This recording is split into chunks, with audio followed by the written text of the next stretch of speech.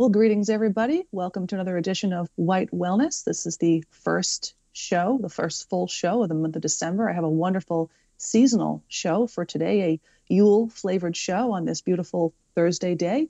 And joining me for this show, I have a recurring guest, someone who's been on the show many a times. And I have Molly joining me for this show. Hi, Molly. How you doing? Hey there. I'm doing really well. I'm excited to be here. It's kind of our annual get-together. Mm-hmm. And I wanted to follow up just to say that we're going to call this 12 Völvas Visioning. And yes. That's a theme. The vulva is a great name that conjures the magic of women. And we're going to be talking here in the beginning some of the themes from last time we talked. I think we talked about Mother's Night. Mm-hmm. And some things I've been thinking about, realizations, things I've read, and I appreciate the book recommendation from Seawolf, who's been around a while. I know that handle, and anything anyone contributes is really welcome. I just love that. That's why I wanted it to be live, but that's okay. If people have comments, that's great. So we're going to start out with that, then we're going to get into some of what's happening now, which I've sensed lately. I am pretty intuitive and all that, and have a past with doing intuitive counseling and tarot and mediumship and all that, and things you pick up in what you might call the web of weird, right? Negativity, or what is going on, the nuance of what is going on with people, how much of it is entities that are swirling around. How does that affect us, that we're moving among them, maybe even more as we're going to see them, for the holidays. And then we'll finish up with some inspiration for the season. Yes, it's going to be a great show of a lot of ancestral information, as well as kind of, how we can make everything work in this modern time of being alive. Exactly. And this time, the more I read about it and go deeper with it, it's such a holy time, and a time to take, even more than Samhain, a time to take, to break from the everyday. You can be, if you live in the north, you can have these great shocks through the weather, and everything is kind of purified. And there's so many remnants for us in the traditions, like Yule continuing as the word, and Mother's Night. It just occurred to me the other night that, this was one of the remnants of something that I want to talk about, with some excerpts from some books that I found over the whole year since last year. And the Venerable Bede, who obviously was a Christian monk of some kind, he was kind of like Snorri Sturluson. He noticed that the pagans were having Mother's Night on winter solstice. It was to honor the ancestors. That was in England. So it kind of, you get that remnant of something very ancient and matriarchal. And in the Norse tradition, you have the Disir ancestors, and in the book that Seawolf recommended, Freya Aswin, Northern Mysteries and Magic, she suggests that they were real women ancestors at one time. Like Odin is sometimes considered that as a possibility, someone who really lived. So let me just pick out a few of these things. There's a sense that I get that at one time that women played a role as spiritual leaders. And there's, in Germany, there was, in England, Anglo-Saxon England, there was called the Hagtessa.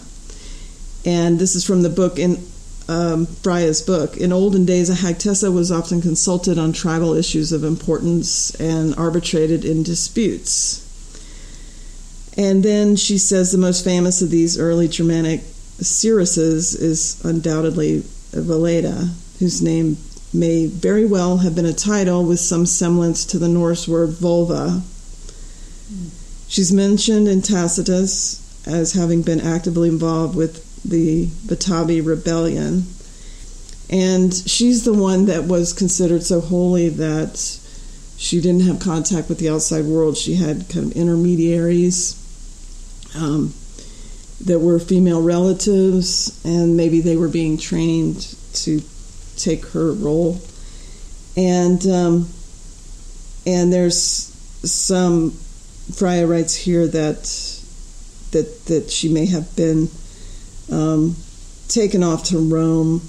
And, you've heard of the Vestal Virgins, and a lot of them would be not connected to men.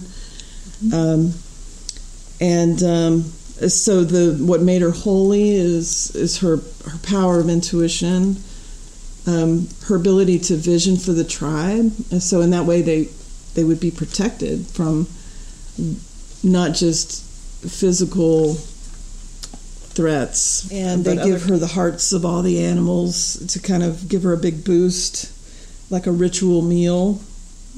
And the game animals.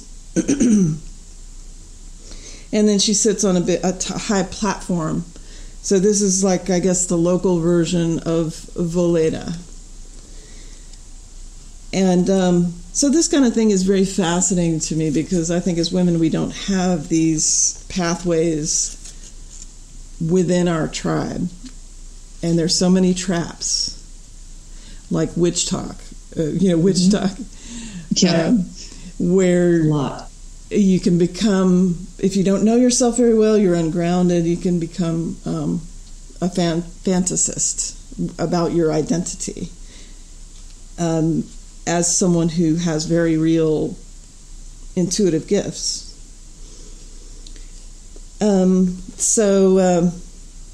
The other night we watched Scrooged with Bill Murray, and it's an oldie, it's kind of a goodie.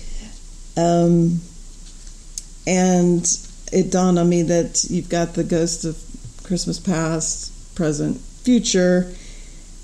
And with the Norns, you've got one that rules the past, the Urge, she's the grandmother. The Verdandi is the second Norn who controls the present, and Skuld, the young Norn of the future. And, of course, that's Mother Maiden Crone also. Yep. And but what I found kind of cool is that the concept of time has been challenged, like what we think their concept of time may have been, that past and present being what is now, the past, our perception of the past can change. I've definitely experienced that. You can also draw gifts from the past, and so you can draw gifts from your lineage, and they make you different in the present. The energy of the present changes, and maybe the energy of the past also changes.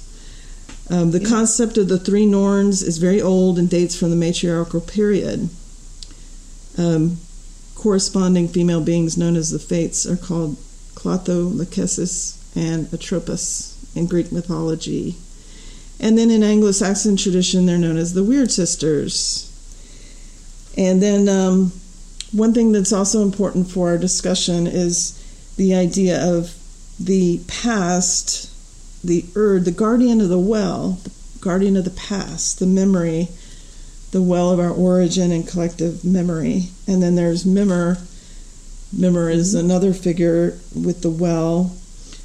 And our well being something that we can draw on, but we're also very reactive. We're reacting to a culture that's very artificial and is kind of imposed on us a lot of times. So we can we can shape the past and shape the future. Future is what is becoming. It's our there's a lot of action there if you think about it. There's a lot of ability for us to be active within ourself and our future. Definitely.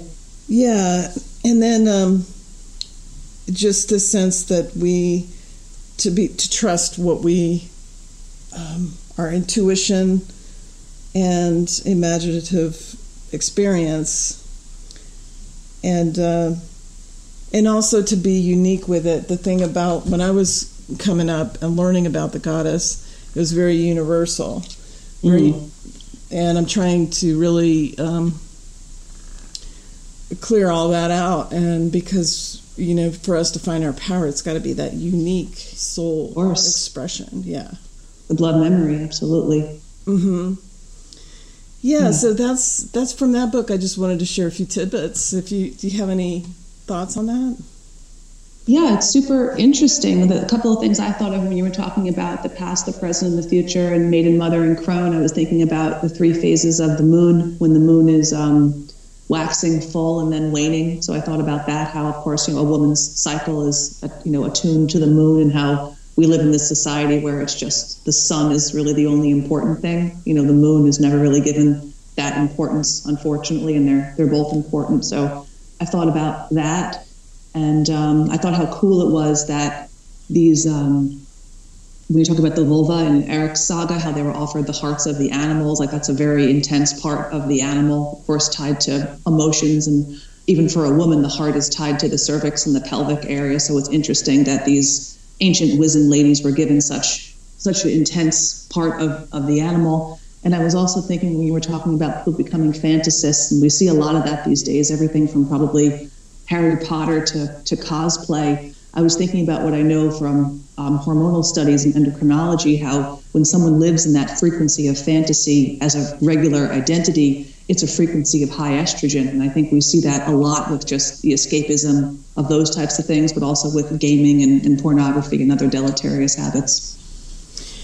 Yeah, and a lot of, I think it's the generation that grew up with Harry Potter and everything and also very internet based. Definitely. And with Magic on the Land, really, I saw this video. There's a woman called Freya Norling. Calls herself doing witchcraft, Nordic witchcraft. Her videos are really beautiful, and she does.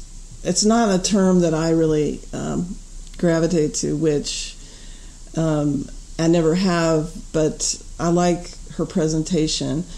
But she was addressing the witch talk phenomenon and saying what's missing is the engagement with nature, and that witchcraft is really listening to nature. It's being in nature. It's being part of it.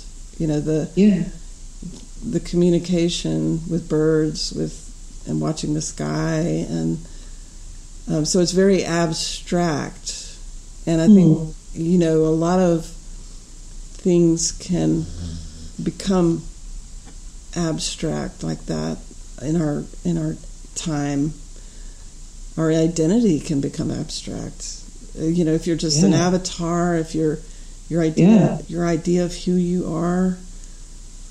Yeah, that's a big thing, I think, in the modern world, because so much now is online, especially for the younger ones who don't remember the days before the cell phone and everything. So it's like, how could you be a witch if you're just an online witch when you're not communing with nature?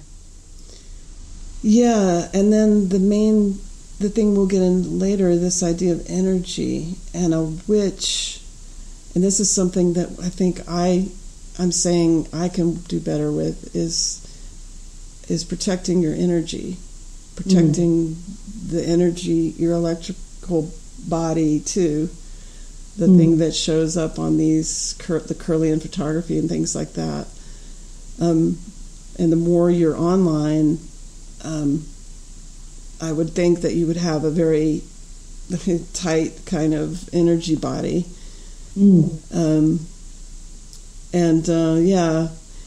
the other thing is merging with energies, which I don't have a theory about that, but the idea of getting into the hive mind and merging, not knowing who you are, but being part of this kind of pulsing current. If you're someone who has your phone with you all the time, what kind of energy body and what's going on with your soul and your spirit is. Yeah, it's a good question, especially since the whole, quote, pandemic. I think we've even had more of this because people feel so isolated that oftentimes, they overutilize. And I think we're all guilty of this to an extent, overutilizing the technology to find camaraderie. But then there comes a point when we've become part of this overculture if we don't know, and then we just, fall into like a frequency that could be very damaging. Exactly. Yeah. It is like catch-22 a little bit. Yeah, it is. Yeah, because a lot of us are isolated. I don't really have anyone, that I'm totally in sync with locally. Yeah. That kind of thing. So I want to, one of the next book I want to share is the Oralinda, and I'm not going to read the whole thing because I think it's a wonderful thing to discover for yourself if you haven't read it. There's a copy online that's like $5. It's an older translation, and then someone named Jan Ott has done a newer translation. He's got a really beautiful book that you can order from where he lives, and he's actually a Frisian person. And so this is said to be, it's very old, compiled between 2194 and BC, wow, and 803 AD, and I've only read it through once. I've listened to the audiobook, but I just want to mention a few things that stood out that relate to our discussion today. That the way they organize their society, basically what it is a manuscript that was handed down. If it is an authentic document, and that's still up for discussion, it was handed down through all this time. And in the old days, they might have written their histories on the walls of what they called the citadel. And then they would be, this one family came into possession of it, the Over de Linden, that lived in a place called Over de Linden. And they gave it finally to, I think, their local library. And what's interesting about it is the way they're organized. They have a Burgmacht, which is like the head mother, called Ehremudar. So the head mother, and then there were a lot of maidens that would be kind of in training, but they also older women would go for training to be in this role. The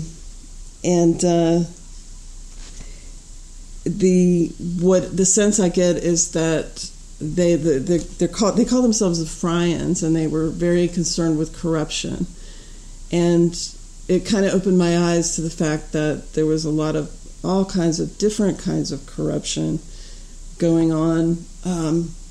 Different tribes moving in. The Magyars are actually mentioned, not in a favorable light either.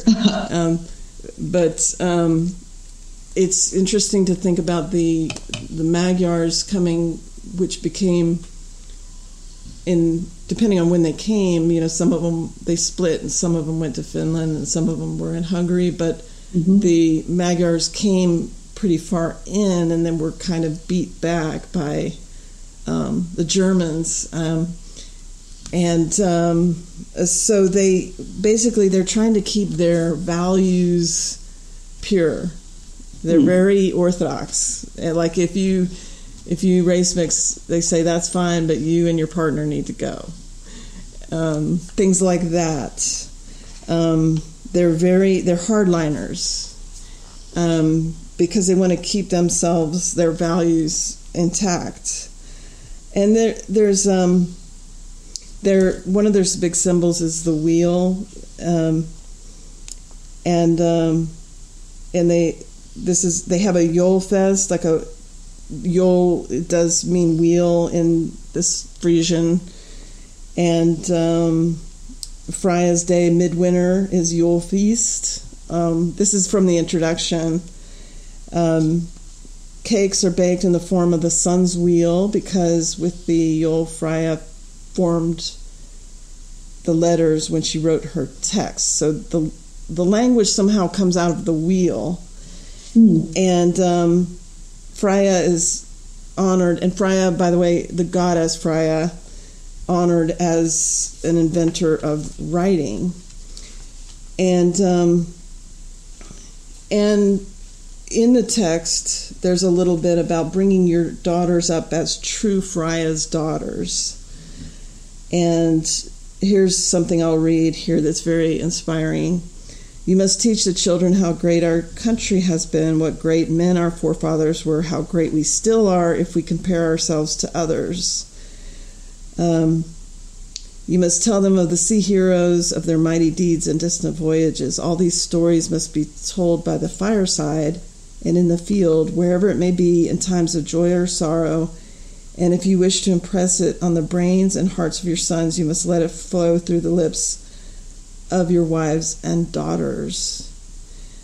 Every Bergtmark had a Volksmother, had assistants and messengers, 21 maidens and 7 apprentices. So you see how it was a structure. They had a king also who would be advised by these high-level priestesses. So I think what we see is remnants of that, like in what I was saying before. The rights of the mothers and the kings, so they would be called the mothers, like I was saying with the Swabian mothers before. Mothers and the kings, they had to be high integrity.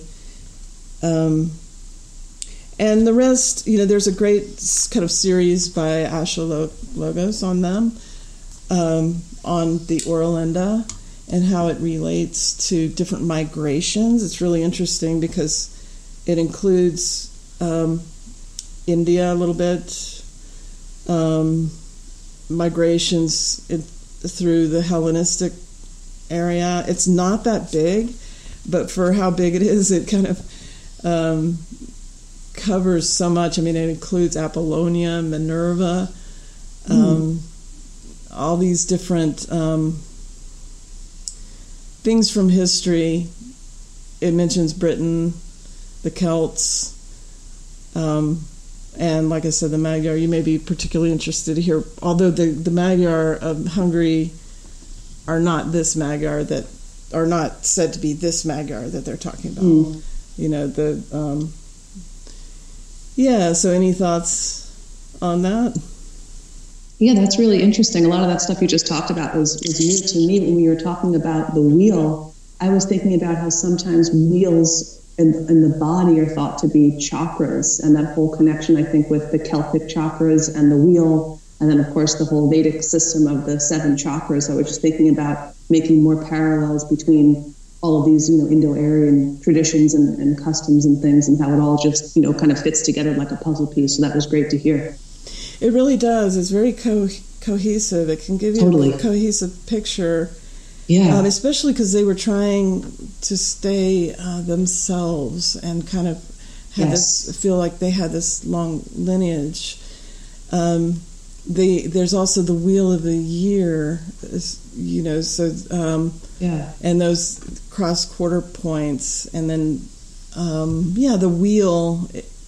The language coming out of it is fascinating too.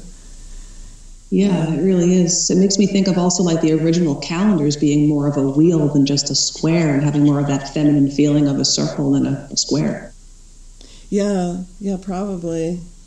Yeah, there's a lot here, and it's so crazy how far removed we are from now, and how I think the closer we get into this ancestral material, the more we can really root into our identity as being modern humans, whether we like that term or not.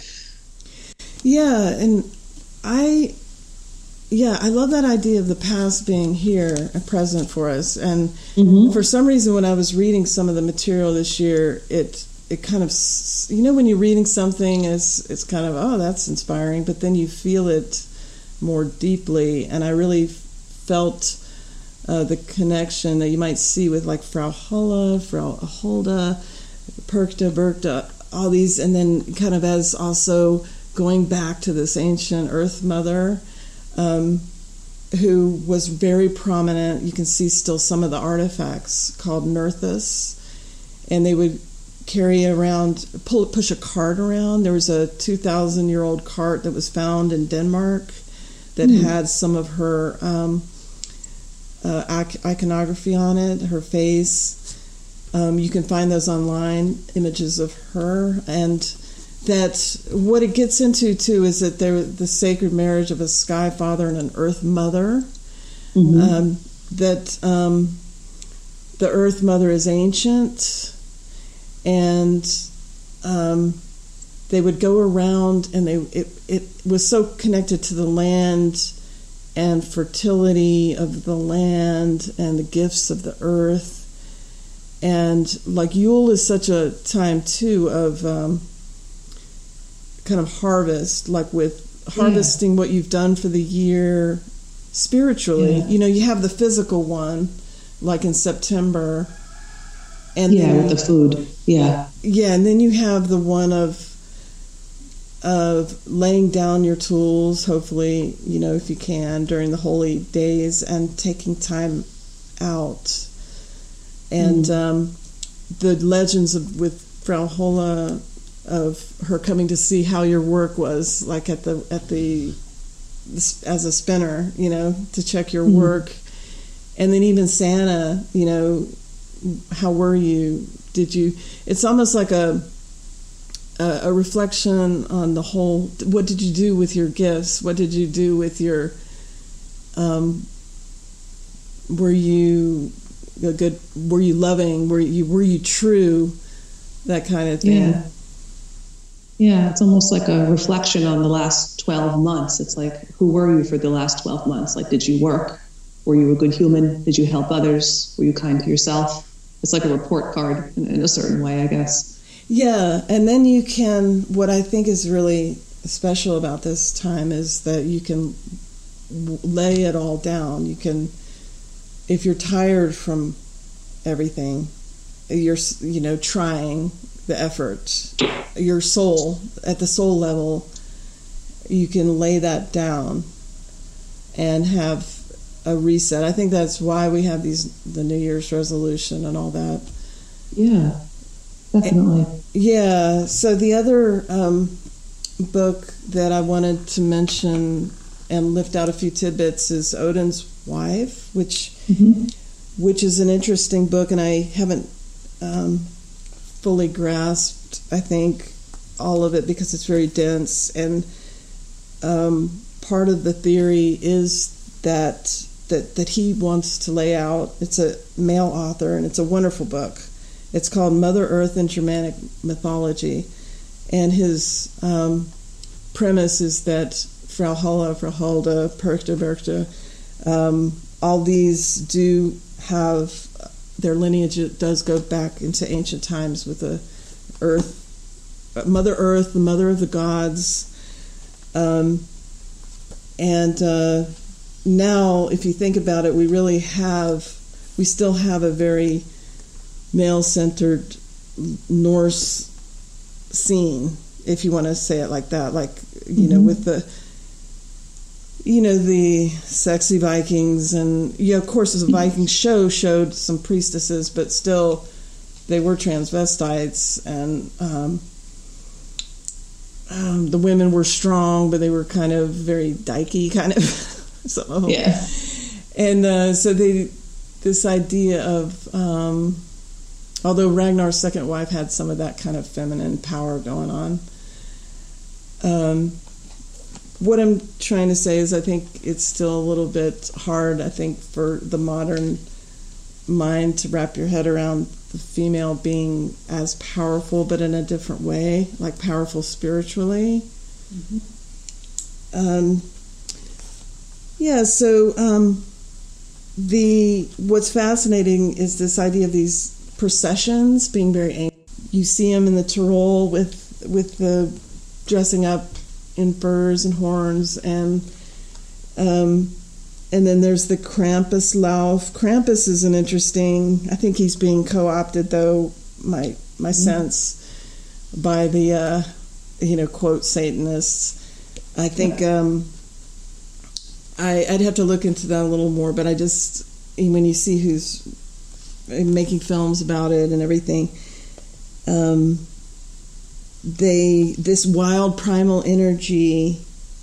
Krampus just, it's like cramp on when you go up to the Mount Everest. You have to wear these claw feet. It's like a claw. So he's like a wild beast type animal, but they're calling him kind of the devil. And there's a lot of romance with the dark these days. So he's like a character people like, which in balance is interesting, but it's another thing you have to be careful with, and I learned that the hard way. So the idea of going around the Saint Lucia tradition of a young girl in white wearing a candle crown, going around. In the Lucia tradition, men dressing up as old women and women dressing up as old men. I won't try to say that, but the figures were white. That one I talked about last time, a lively procession singing Yule box songs. That's in Scandinavia. So the idea of processions being ancient at this time of the year. A lot of that, yeah. Yeah. And then ritual processions, there's evidence of it going back to the late Bronze Age in petroglyphs found all over Sweden and Denmark, involving what appear to be horned, winged, and costumed figures playing instruments and carrying banners and circular symbols, often identified as sun wheels. Yeah, and there's some pictures of those petroglyphs in here. The other idea I want to talk about is this time of the year as a time of renewal, soul renewal of souls, but also Mother Hola is connected with the souls of unborn children. Later, it was discussed in terms of children that hadn't been baptized. And she is kind of the earth mother goddess. So if you think about it in a deeper sense, a symbol of maybe projects that didn't get born, or think regrets, but also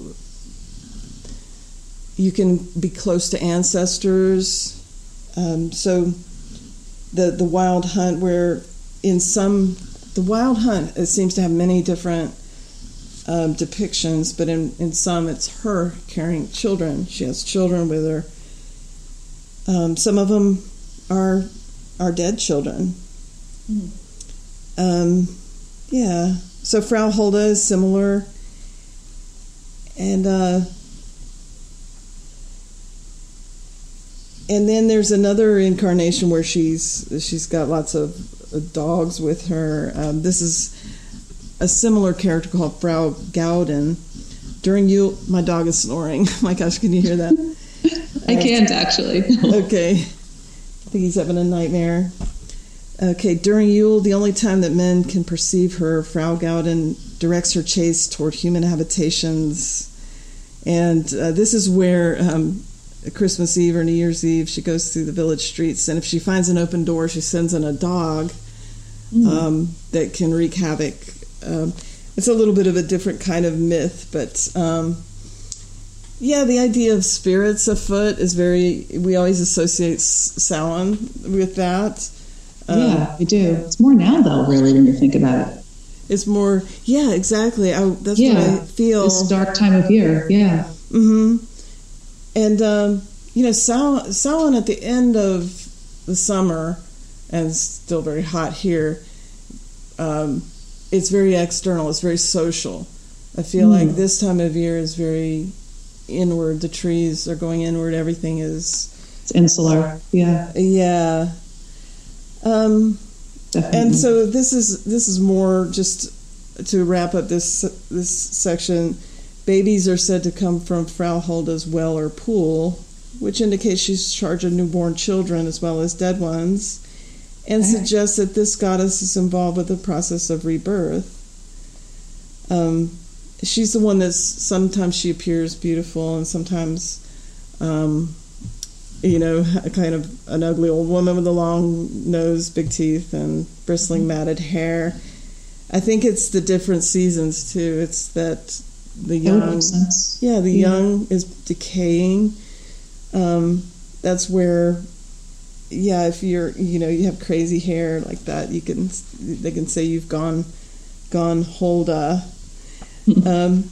That's from a book called Norse Goddess Magic by Alice Karlsdottir. And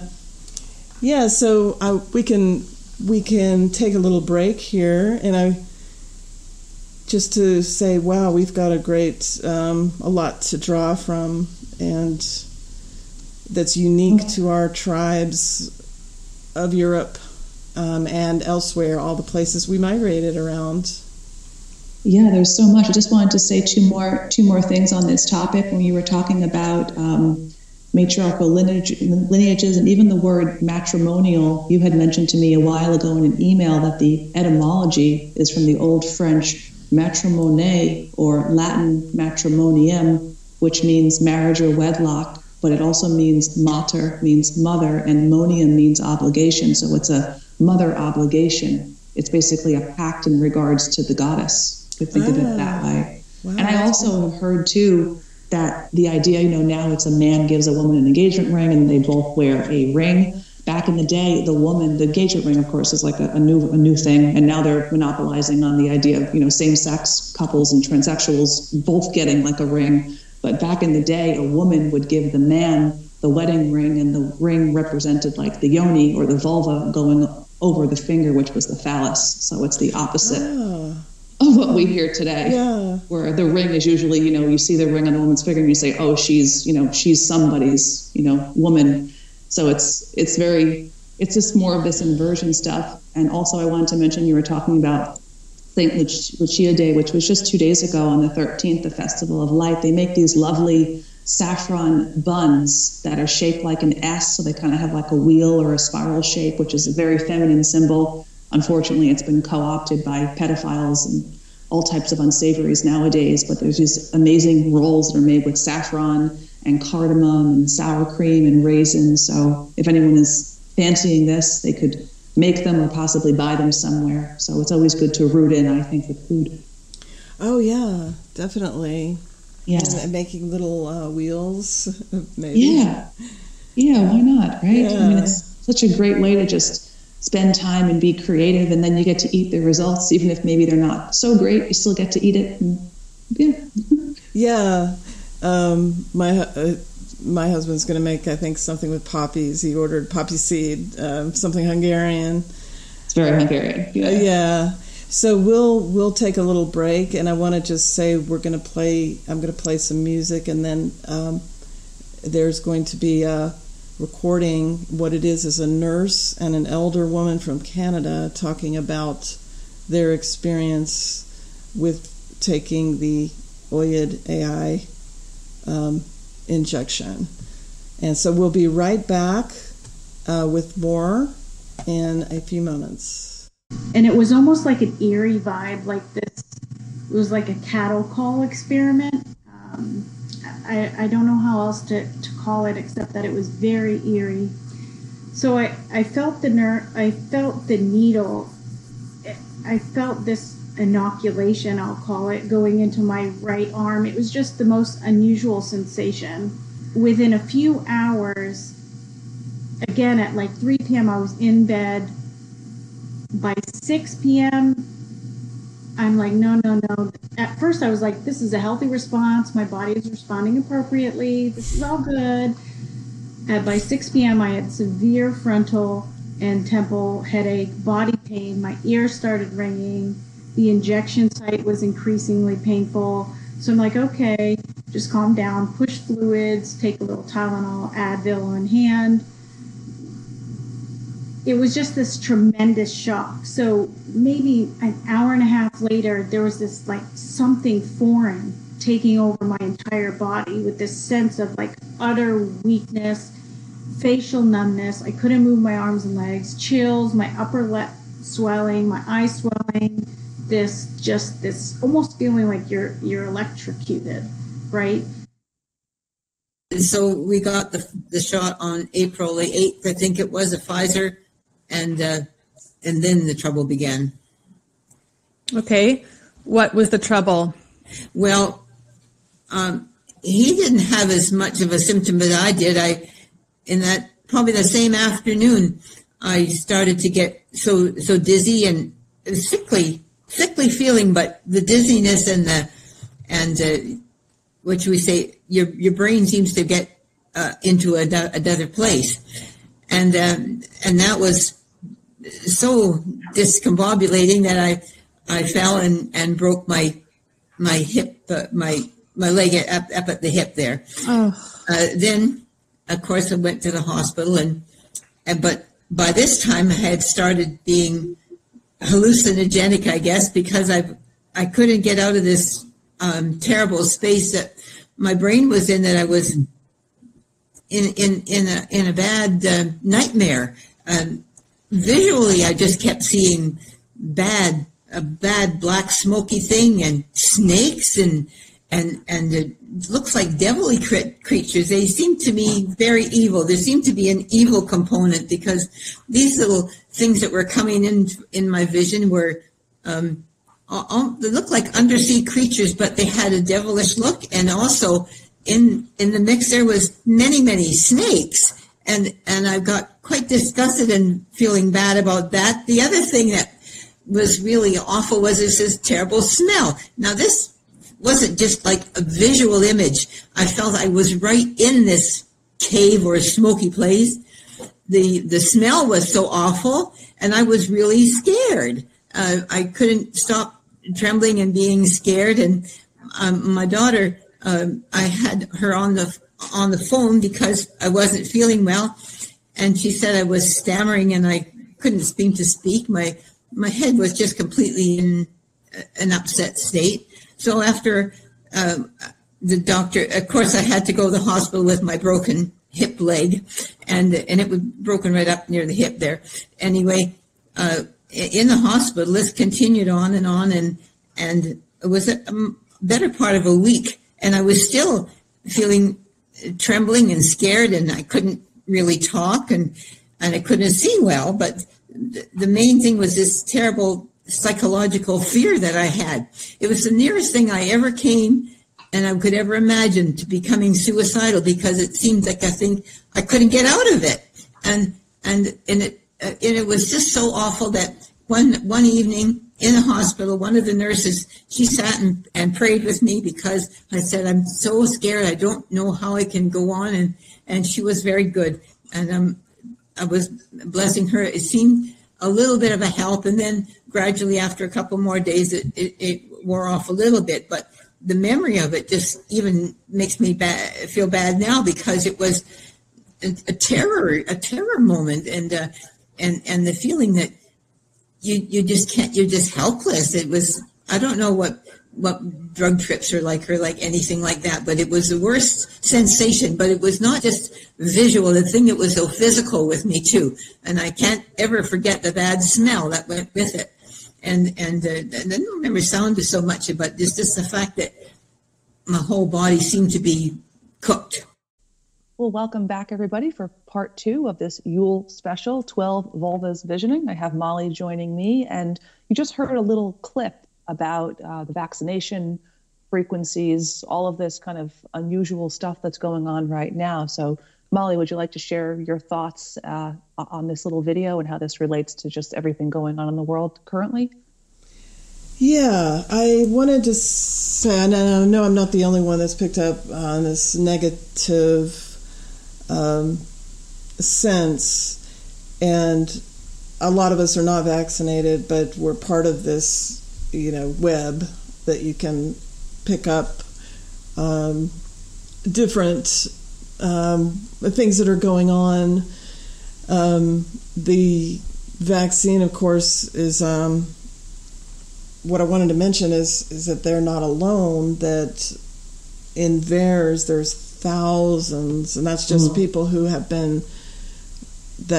reported their symptoms of hallucinations. And what's curious is faces appearing like demons, that they can experience them as demons, night terrors, bugs on the skin, feeling like you're not there, seeing things.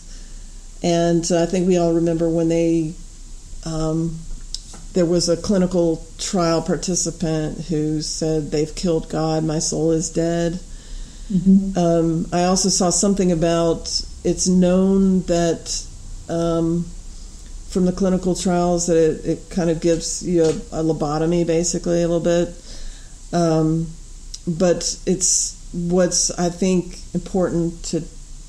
that I find important to discuss, and which seems like I'd love to see more discussion just generally about it, is the human tragedy, even if we're not part of this, the sense of these people are just flailing around. I know that it's been mentioned as a time of a soul harvest.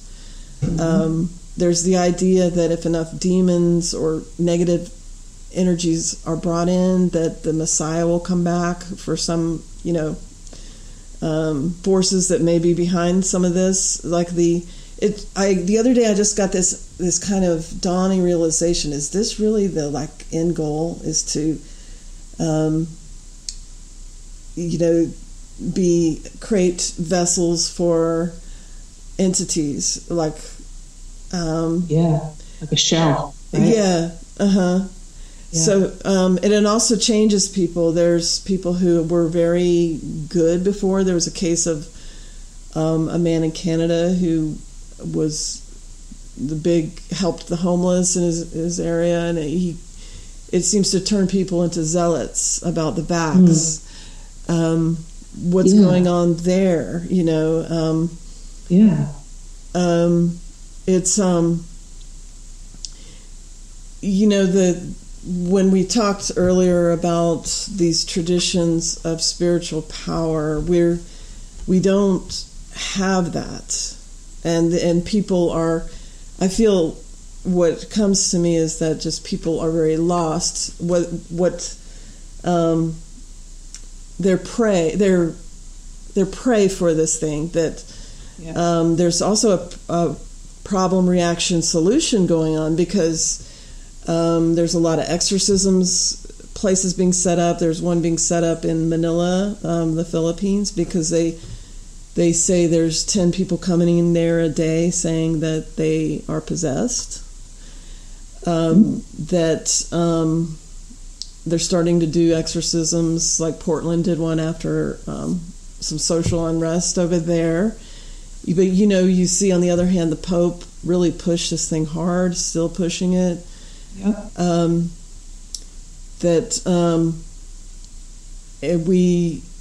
I showed you Mark Window's show which is really remarkable, where Frank is someone who shows his demon takes over. It's on Windows on the World. He's on Odyssey. I don't think it's on YouTube. It's just came out yesterday, I think, and that he has to keep a constant vigilance over his energies, or this thing takes over. It's inhabiting his consciousness. He says it's from another dimension, but that's a different thing. It's a different thing. He says he got it from a combination of different plant medicines that he was taking. Yeah, and the theme, I guess, that we want to discuss is that there's a lot of vulnerability when your frequency's lowered, which can be lowered many different ways. Of course, if you take a vax that corrupts your blood, you're in big trouble. Big. Yeah, that's number one probably. And a lot of what that electrocution and burning may be is metallics being all in the body, or whatever it is, like these little circuits or whatever. I saw a video of a baby that is magnetic. Somebody put their phone up to it, and because the woman got a shot during pregnancy. So these people are able to tell us what it felt like. And I think that those of us that didn't take it, you want to be aware of your surroundings, people you move, when you go to the store. And want to mention this article, but before I do, did you want to say anything about what I said so far? You think like that? Yeah, I think it's definitely spot on what you're saying, and how we can see people with faltering frequencies in many regards, not just people. I think the prime example, of course, is all vaccination, but especially the AI vaccination, but how when people are in this kind of low state, they're malleable and they're subjective to, all of this type of stuff, and they end up being very servile. And I think we also see somewhat of an authoritarian bent, like when talking about that homeless advocate becoming a vaccination hardliner. So we see this servitude, but we also see authoritarianism. It's like a slave that also is promoting authoritarianism. Yeah, like becoming a voice for this force. Yeah, exactly.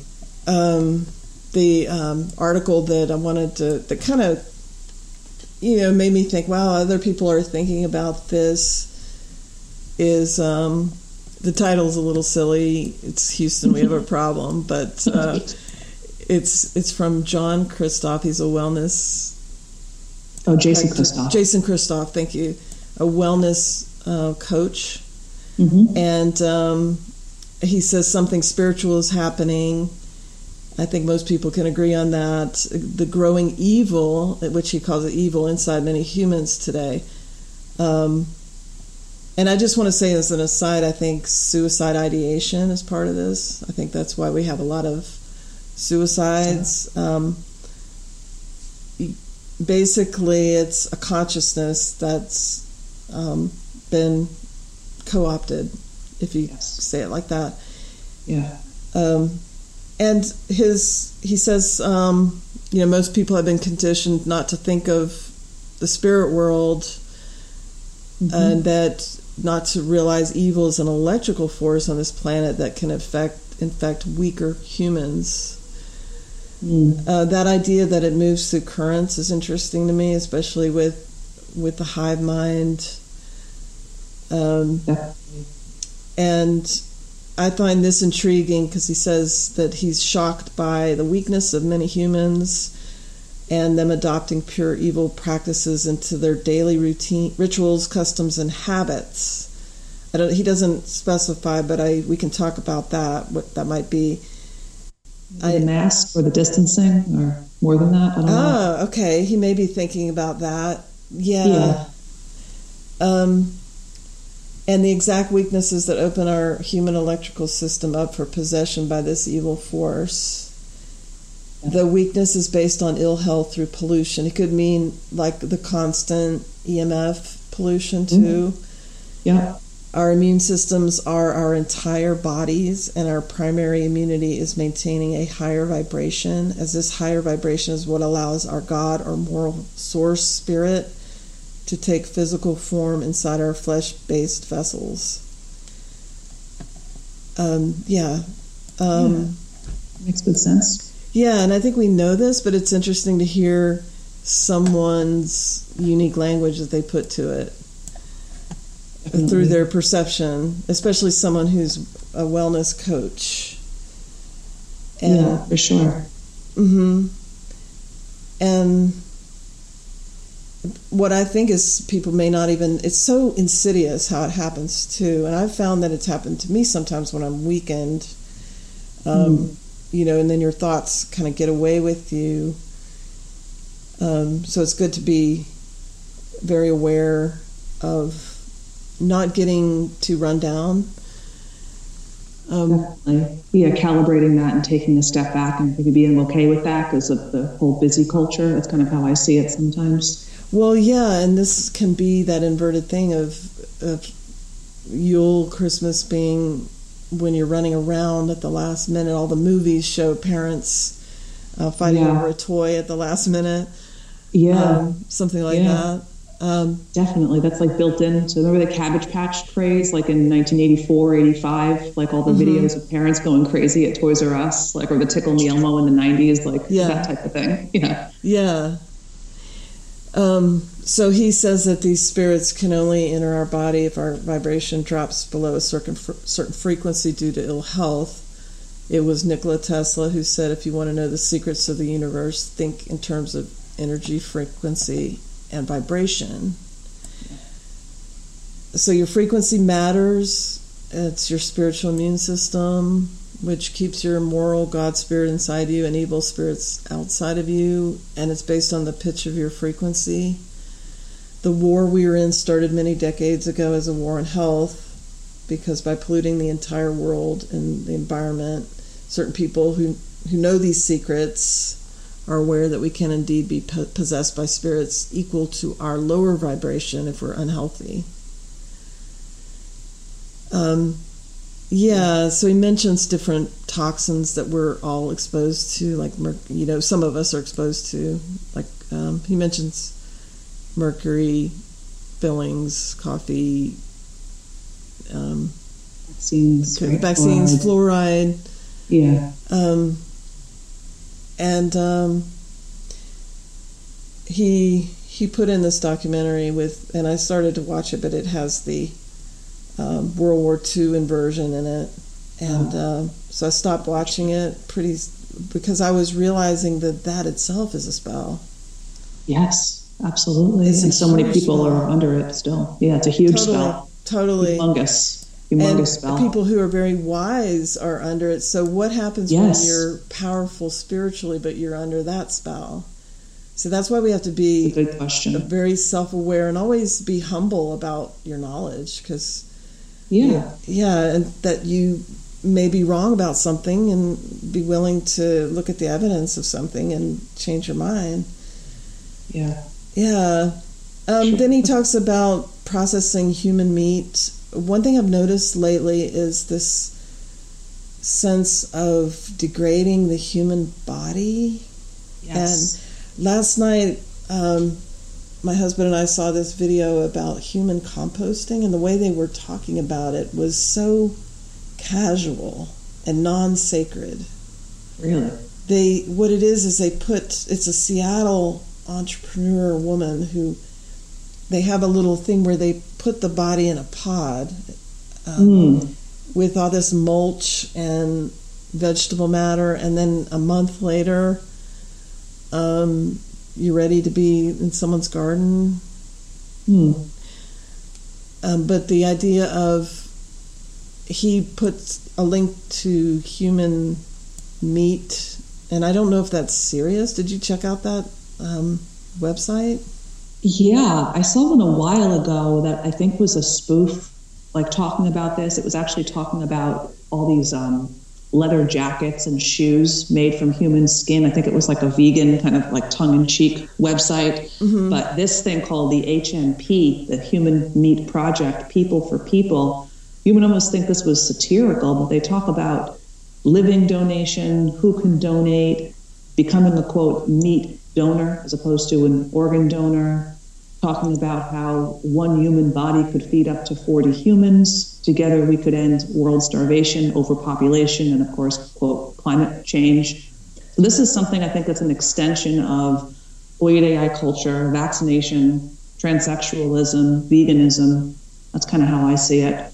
There's also this sense of go on and help the environment and and let someone be useful. I mean, seriously, be useful. You're not really helping do anyone. Something useful. Like donate your body, be composted to help the earth. you showed me that sterilization, woman getting sterilized for climate change. Yeah, and making a uterus cake and a uterus pinata to celebrate being, quote, spayed, how she referred to it. Right. And then that's animalization, even though I have nothing, against cats and dogs, of course, but bringing us to the level of, it's more like if you're farming people, it's dehumanizing, I feel. Yeah, it's dehumanizing. And then the idea, what kind of comes to mind is, are they diseased bodies? They talked about how you had to be in remission for a year before you could donate. Gosh. This also plays into the big push for suicide assistance. Definitely. Yeah, like where in Canada, for some reason, is coming up. They have medical assistance in dying, MAID is their acronym program.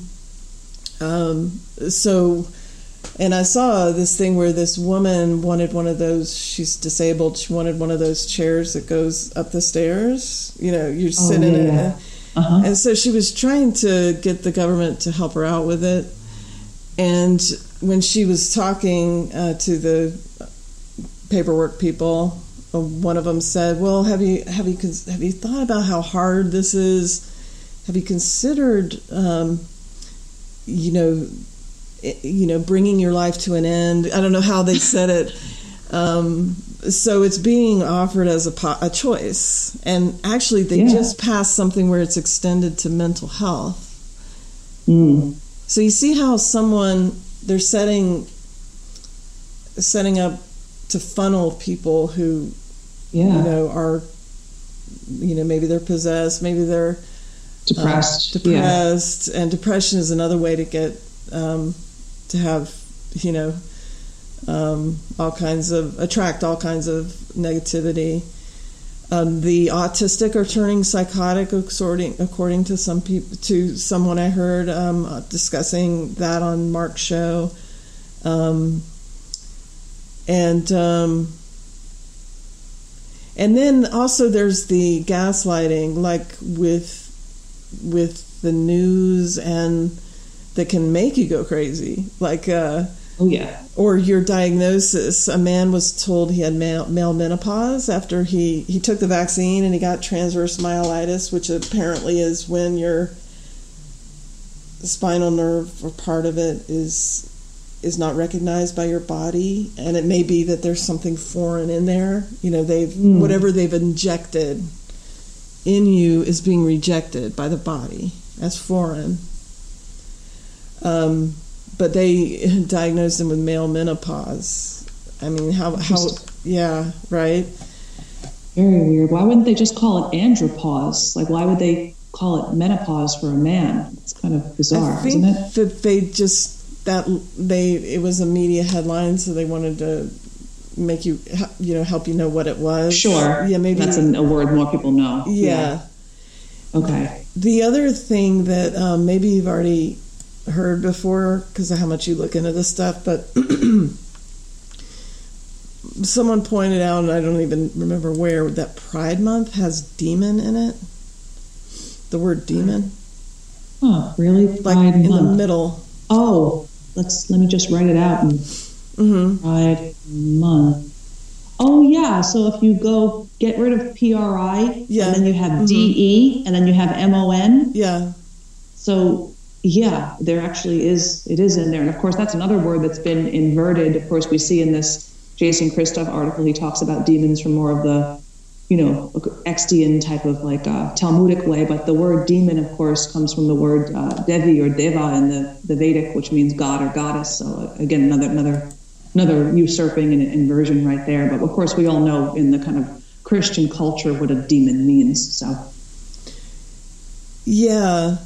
And, when, I don't know how far you got with that interview, but the guy that has he's clearly got some kind of attachment They asked, I think, Jerry, the psychologist, he may be Christian, I'm not sure, but he said something. He asked if he had seen a priest or, I think, there may be powerful priests out there, but I feel like that's another way that we are totally at the mercy of just more mind viruses. And agree. Yeah, and that, it's not, we need something more powerful. What we discussed in the beginning, what I envisioned, when you have lots of, just imagine like lots of powerful vulva type women in their power, let's say,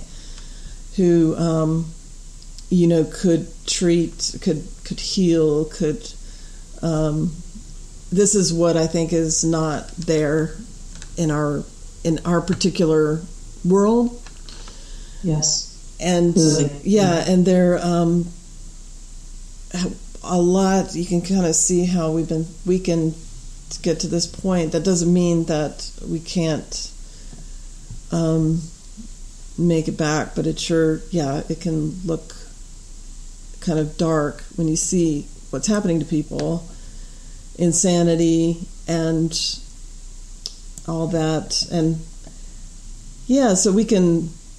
Do you have any more thoughts on that, or you want to move on to? I just wanted to say something about this meat thing too, and then something about what you were just saying in that article. But they have the chutzpah to say that human meat is cruelty and slaughter free on this website, which is just mind-boggling to me. I mean, I saw that, and how could that be? Because how could that be? Almost appealing to donators. It reminds me of the sarcopod, the sarcopod. Yeah, the euthanasia, which is really, you shouldn't call it euthanasia because that essentially means happy death or good death. And they even have a donor list that you could separate by age, country, gender, quote, gender, sex, and race, telling you the diet of the person who donated like their rib or their brain. Yeah. That's so curious to me. It almost seems, it's so alien. It almost does feel like an archontic or some other entity that once would delight in seeing us eat each other just as a like as a humiliation ritual. And I noticed that all the donors, I don't even know if this is real or not, but it doesn't even matter because it's in the it's in the ethers and the frequency. All of the donors are either Asian or white. Yeah. Well, if everybody, maybe some of people have seen that, this goes along with it, that Simon's ad, it's a retailer where all the assisted suicide people, it's an advertisement for a department store, but they're obviously selling in that the idea of going to a better place. It's almost Lord of the Rings style where, Galadriel and Gandalf and Frodo, they're all going on a ship off to another dimension. Yeah. And it's all white people in that advertisement, which people have pointed out that, when do you see all white people in an advertisement? Very rarely these days.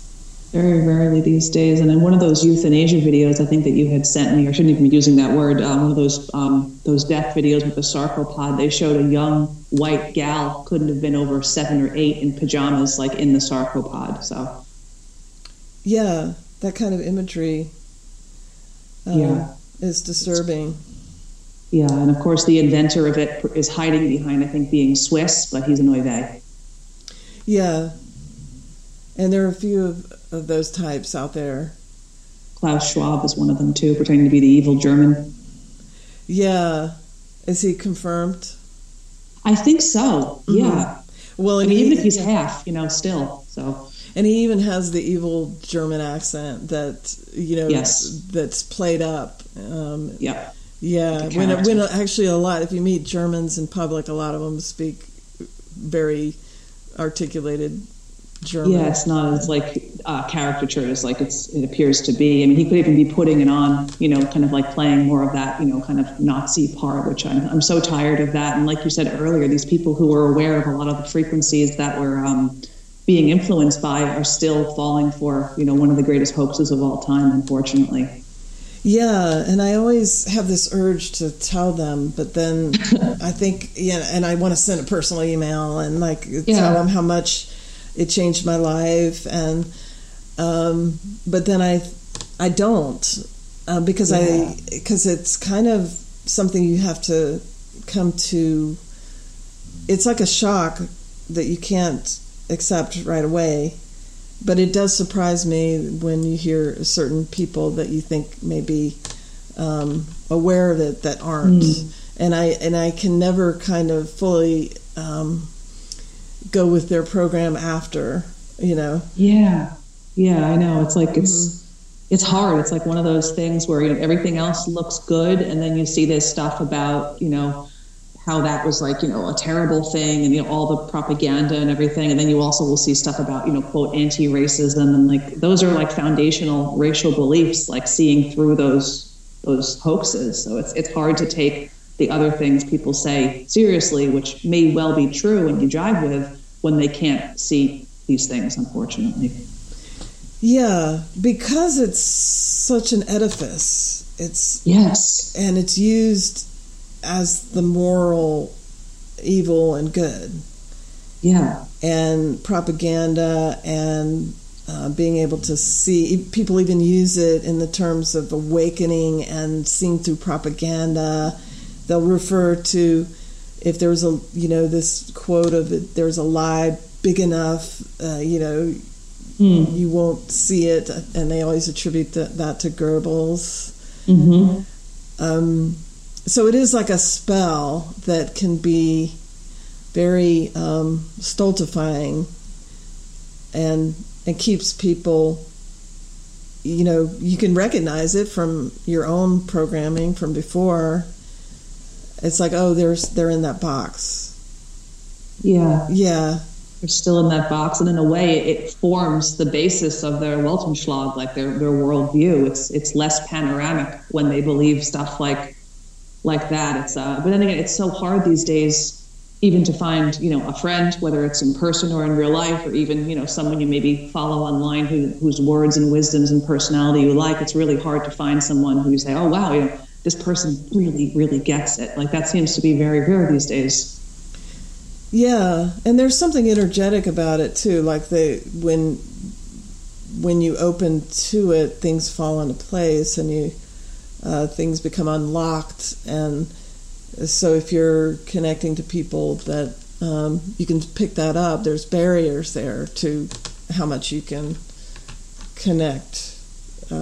Like, I've been trying to connect with people locally, and got together with a friend, and the topic of the vaccine came up, and she finally said that even though she obviously had a soul reckoning over it and felt pressure, and even said, I'm not going to sell my soul to get this shot to go travel. In the end, she did get it. And,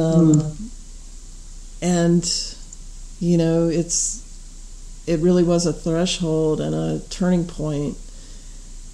And it was quite a psyop. And now you see people using the edifice of the pandemic. So that's another weight. It's really like heaviness and distortion. That's what it feels like to me. Yeah, that's a really good way of describing it, heaviness and distortion. And I think of the holocaust when I hear heaviness and distortion, because even people who, let's say, didn't get the vaccination, maybe still believed in the idea of an invisible virus, invisible enemy wafting through the air. They still don't understand when you're like, wait, there wasn't a pandemic, there wasn't a mass Holocaust, quote, Holocaust of 6 million people. So it's kind of the same thing. Yeah, and they actually put those together. I saw this Vice. It was actually called the Burning Man for Anti-Vaxxers. And this woman with verbal fry went down to an Acapulco And she kind of walked around. She was vaccinated, and she kind of walked around snarkily talking to people. And one woman was saying, if you believe that you can heal from the vax, it can go out of your body. And she was trying to help her, like she was kind of a healing mermaid or something. So I think she was trying to make her look stupid. And then they showed people, it's actually kind of interesting because you see people who are creating communities of people who don't want to get vaccinated. A lot of Canadians, because they're like, oh my gosh, what's happening here? And they've created these eco communities in Mexico. And there was one woman who mentioned the 6 million was a lie. And of course that was jumped on as, look at her, she's just like all these anti-vaxxers, see? You know, so they've got something for everyone's level of awareness to kind of lock you. And that person's just a tool. She's just a, if she ever wakes up, she may realize that they all were truthful. Yeah. So would you like to move on then to our final discussion? And we've talked about the shadow side of what's happening. We've talked about the wisdom traditions. And the coming back to this being such a season of being able to connect to that deep well of memory. Yeah, there's just one more thing I wanted to mention within the context of frequency and people possibly being preyed upon. In regard to that video, that show from Mark W., Windows in the World, and that fellow Frank was dealing with this possession, there's a lot of talk nowadays, of course, with a lot of the plant medicines being a way to release trauma, heal depression, anxiety, all those types of things, overcome adverse experience. And some people are going, to some places in South America. I mean, that already sounds like a risk to me, to be going somewhere with a bunch of maybe white participants, but possibly these shamans are obviously not white. Maybe they're, mestizo. Some of them could even be oives, or maybe they're kind of like the spiritual narcissist whites, but that already seems like a very weird thing to me. But when people are already in a low frequency, low mineral state, the effects of some of these plant medicines, which of course can be healing, even stuff like, cannabis, which is the psychedelic, of course, a very mild one, from things all the way up to ayahuasca, DMT. DMT is a synthetic like LSD, psilocybin. If people are in a state where they're not really regulated, these plant medicines can take them to even a lower state thereafter. So there's a lot of that going on, something to very much be aware of. I'm leery of that organization called MAPS, which actually also is the same name of those people who call themselves minor attracted person, which is just a euphemism for pedophilia. The MAPS psychedelic organization is all run by oives. So the idea that psychedelics are for everyone at every time, I think, is something that we should all kind of look at our individual type of situation to better access these, as opposed to just thinking like it's a panacea. We're going to do something and everything's going to be amazing. And yes, they can be very healing. I've utilized these myself, and I've gotten some good results from them. And something else that I wanted to mention that ties into all of this is that people also who are looking to do heavy metal detoxes, they're being marketed some products that can actually remove their minerals and also lodge the heavy metals in different parts of their body. Some of the more popular ones these days are things like zeolite, and also what else? Cilantro, not just cilantro on a salad or a soup or a stir fry, but this concentrated cilantro. And if you have metals in the system, which of course I'm assuming that all of us do, from vaccination, breathing, dental work, polluted food, tattoos, the list goes on, of course. There are some charlatans and hoaxers out there promoting these products as a way to remove the vaccines from your body. And one such hoaxer, I know not everyone agrees that he's a hoaxer, but I've been saying he's one from the get-go, is that Andrew Kaufman fellow, who's an oive, the one who made that terrain film, which interestingly enough is now all of a sudden available on Amazon Prime. Why would Amazon Prime put this for streaming and purchasing. And now all of a sudden he's selling these courses to delete heavy metals, as well as these really, really expensive supplements. Like one of these bottles of cilantro extract, it's like 1.58 ounces. It's $100, and that's the sale price. Yeah. Something's up with this. So I don't trust that character. There's something about his face that's very duping delight. I know some other people who have exposed vaccinations trust him, like Amanda Vollmer, but I know she's not racially aware. So again, back to what we were talking about with the hollow hoax and being racially aware. Like if you really want to hone in on frequency and really seeing things for how they are, the racial awareness is a key aspect. Of course, plenty of people who are, quote, racially aware have their head in the sand, but it's something that we need on our evolutionary journey, because there's a lot of people out there who are just promoting plant medicine, promoting all these detox products, and it can be very dangerous. People can actually end up in a worse case. And what you were talking about prior about people wanting to take their own life and kill themselves, sometimes when people do these like very intense heavy metal detoxes and they kind of move the metals in their body, they also feel that they want to off themselves, and sometimes they do. So this is very serious stuff. Yeah. And as you know, I have the mercury fillings still, and it is a goal of mine to get rid of them, but I also know very well that I need to do it in the right way with the right people, and to be very careful. That is a really good point. I totally agree with you. I also think, I'm not thinking of his name right now. There's a guy that's just always on the media. I think he's also there to kind of say it's not all vaccines. It's this one. I'm very wary of anyone who's an ex-Pfizer person, or I think it's McCullough. I'm even wary of him. I got a little bit scammed by the dead suddenly thing, dying suddenly. Oh, the Stu Peters, Yeah, I mean, that guy to me, when, just looking at his face, to me, he is totally, just intuitively, this is when you need your intuition. Yes. Not just ladies, everybody.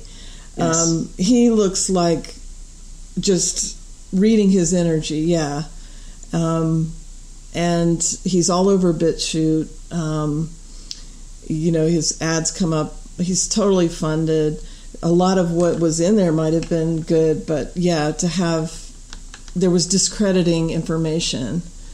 We're up against, they're going to be trying at every corner to discredit anyone, and to confuse people. Yeah. Exactly. It's a big thing. And this fellow also was behind that whole snake venom thing from about 6 to 9 months ago. And then he was paired up with some doctor, I'm forgetting the guy's name, who was selling this like huge thing of these useless supplements, essentially just snake oil. There's a lot of tricksters out there. We really need to get good at recognizing. I'm just looking through this guy's face. I wouldn't trust this guy with a quarter. Yeah, I think and then that's when you have that low vibe that can come through vice. That's the other thing of like compromising or corruption, which is another angle where I think entities move in. And I was going to mention, there's people who work in law enforcement and things like that, that say that women often will have, a sense of someone, like a lot of crime victims will have a sense beforehand, like that's warning them. This is the thing about women. When we're in touch with it, it can save our lives. And but there's so much interference that they won't follow it, that they might give someone a ride even though everything's telling them not to do it. The other thing is the vaccine. How many people, like my friend, obviously her intuition was telling her don't get it. The same with this nurse who got it. This thing of women's intuition is not just like love and light and something to build a coaching business around. It's to navigate in this world of where there can be dangers, and that's why the tribe, the guardian of the tribe. This is what we're kind of missing. Yes. As far as like the spiritual authority of women.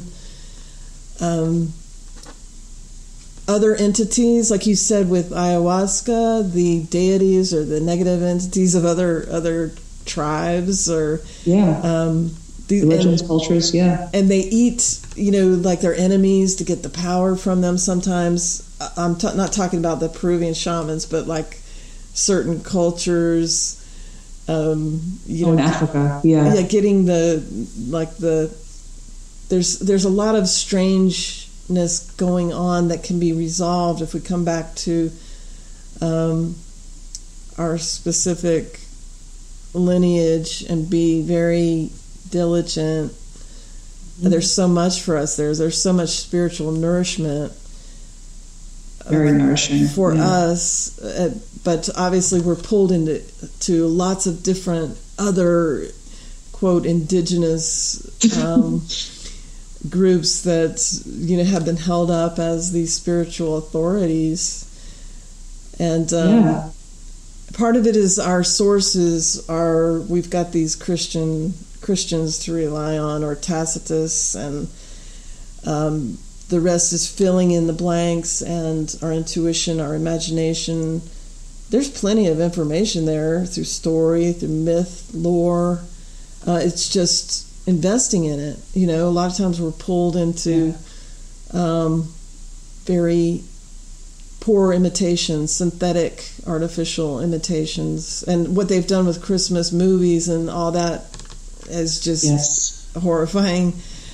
But like to think about fortifying the root, because when you look at a tree, it's turning inward. It sometimes can appear dead. We have these 3 trees in the front that always are like our guardians, and they do lose their leaves. In fact, the sweet gums are now losing their leaves, and they're turning this. We get kind of a later fall because we're in a hot climate. And they're beautiful, and so I'm going, collecting some autumn leaves finally from that tree. Nice. But it's a time for us to feel the essence. I think it's one of the when it's most powerful, because the distractions are fewer, the nights are longer. Yeah, it's our time to tune into what we've been talking about, the powerful aspect of our lineage. The spiritual power through having wholesome habits. And do you want to talk a little bit about the baking and the cooking and as sacred rituals?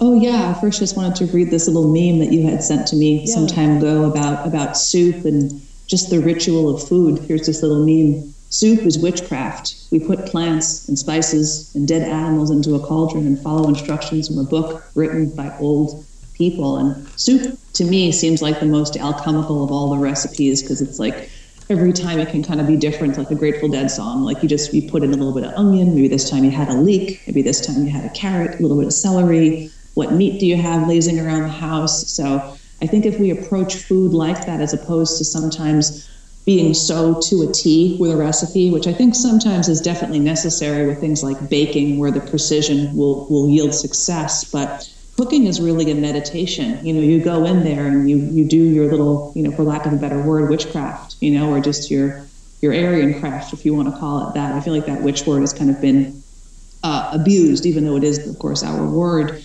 But yeah, baking and cooking, creating the great smells, eating wholesome food, because even in this day and age where we have more diets, more, ideas of what we're supposed to be eating, there's less healthy places to eat out of the house now than there was in the 80s and the 90s. At least that's how I kind of see it. So I think we can really root in, fortify the winter root, kind of do what the trees do, return inward and just simply be, enjoy the long, dark nights, enjoy the the festive essence of the lights, and also just cook the food of your ancestors, invite other people over, enjoy it, with your spouse or your children, your parents.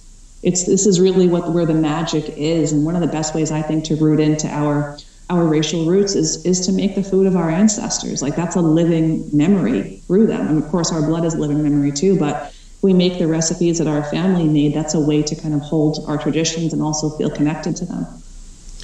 Yeah, and it really is kind of a touchstone for a lot of families. Like, there's this dish, I'm not that crazy about it, but it's, sweet potato and casserole that's made at Christmas. And and my brother-in-law loves it when the way his mother makes it with like this layer of marshmallows. And my mom makes it a little different, but he even though he's, got grown children and all that, it's not Christmas unless his mother makes that, and so the mother becomes kind of central in a way, instead of rushing around and everyone eating here or there. If you're lucky, everyone will sit down together, and there's something very timeless about it. You're sitting with everyone who is coming from a totally different mindset too, and trying to find common ground in that moment where you're eating and you're exchanging gifts. You kind of elevate to, and I've got people in my family who've had the vaccine and all that that are deep in the narrative, but you're trying to reach for something higher, and yes. The higher thing is that you're connected beyond all this. You're connected spiritually still, even though they've had the vaccine. They're still your family. It doesn't mean you have to be connected energetically. Yeah. And then just the sense of wonder that can hit you when there's something really magical, especially Christmas Eve. The cultural. I've heard you talk about the cultural Christmas. Yeah, I do. I love it. I love the colors, and it really is all our tradition, except for if you go to communion, Christmas Eve, or Christmas Day, talk about the reason for the season. It's kind of a losing battle, even in the South. It's like people want to put out that sign, "Don't forget the reason for the season." But the merrymaking eclipses kind of that somber attitude, and you could say it's an inversion because the birth is in the spring. Yeah. It is. Yeah. That's definitely a good thing. And also, I just think of the inversion, not just from that aspect, but also the idea that, like, the Mother's Night, and this is like a yin time of year, so it's feminine. It's anything Easter or Star is the masculine time of year. And I think it's a time of gestation. Like, if you think about definitely, the womb, the power of the womb. So it's going against the current, but then again, there's such a strong natural current that it kind of is the dominant one anyway, to me, unless you're really in that intensity of the marketplace and all that. The other thing is that commerce kind of seems to end on one day, and you can a little bit, and you can kind of feel the shift. I can feel the shift. Like the quietness. We even have like the craziness of, quote, Black Friday, which is a new thing in the last, 20 years. But then we have that day of like just nothing. So. Well, and Freya, I want to just say Freya, the Friday is the day of Freya, sacred to Freya. And there may be some black magic in associating her name with Black Friday. Ooh. Yeah. We are dealing with the merchants, and it is Friday, but it to me too, it's a good. I've thought about Friday as a day to do ritual or to set intentions. Yeah. Freya is the goddess of fertility, and if you read the Oralinda, she's the progenitor. Even though there's a creator called Ralda with a W. Mm-hmm. It's something to aspire to with what they put forward. So taking back that Black Friday, call it White Friday. Yeah. Yeah. Well, I think I've pretty much said what I wanted to say. I think the detached wonder is a good way to kind of approach a lot of what we're looking at as far as people freaking out, insanity. Mm-hmm. But tuning into intuition, to sense things, some of the things we talked about. Anything else you want to add? Yeah, I just wanted to say about all this about, Black Friday and all this, black stuff thrown in our face, like that picture you sent me of the Black Santa with the two white youngsters on the lap, and one of them just, making that very kind of sad face with the mouth open. It makes me think of just this time of year. Not only is it an Aryan tradition, Yule and Christmas essentially, but everything is white. We have, snow, we have snowmen. This is a very pure white time of year, not just from a racial sense, but from I guess a frequency sense. And then I think of the chakras, Roy G. Biv and all those colors essentially becoming white. Yeah.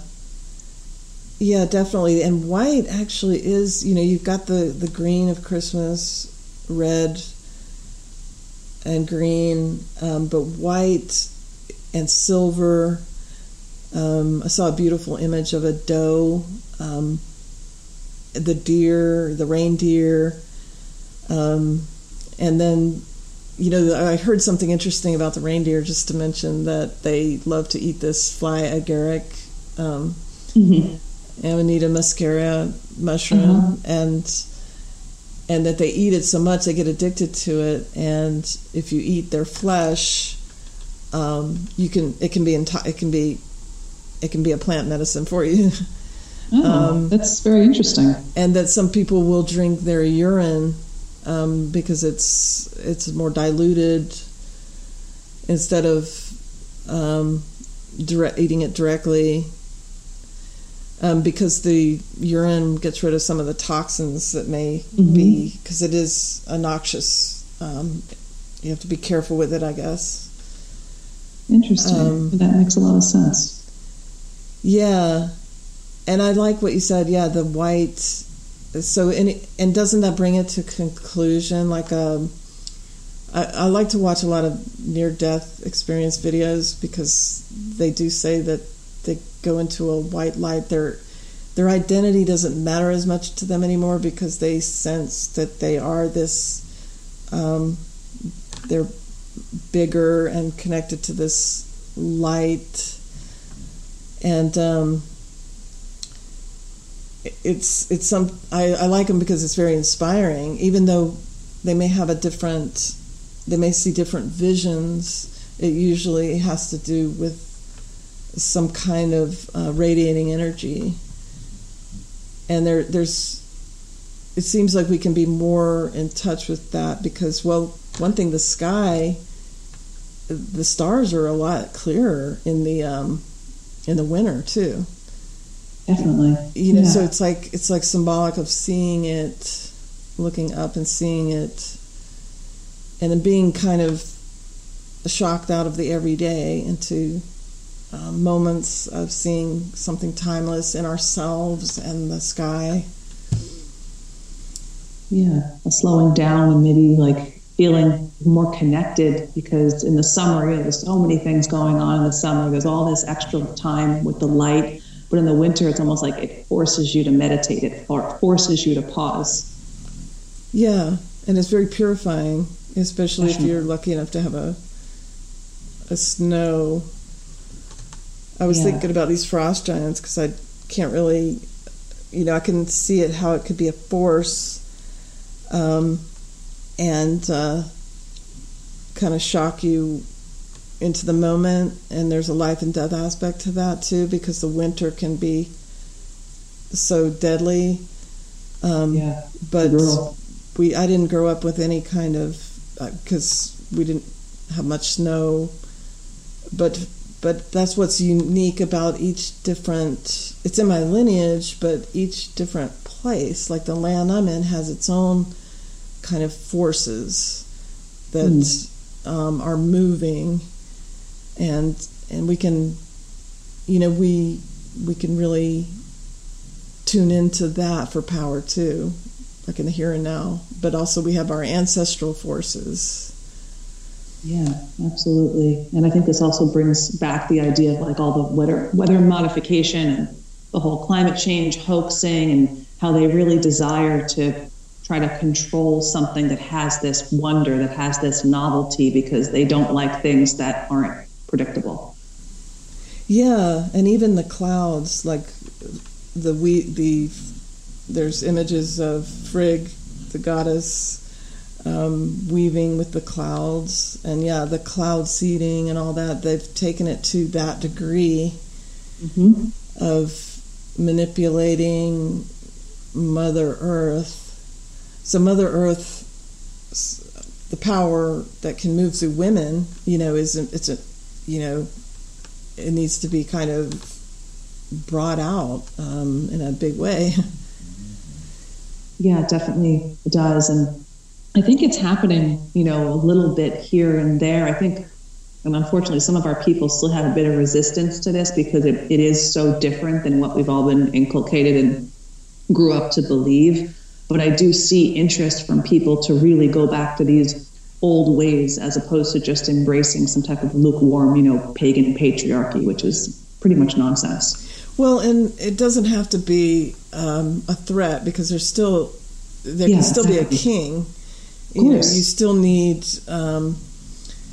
the masculine for defense of the home and defense of the nation. Protection. And spiritual. There's a spiritual wisdom in men too.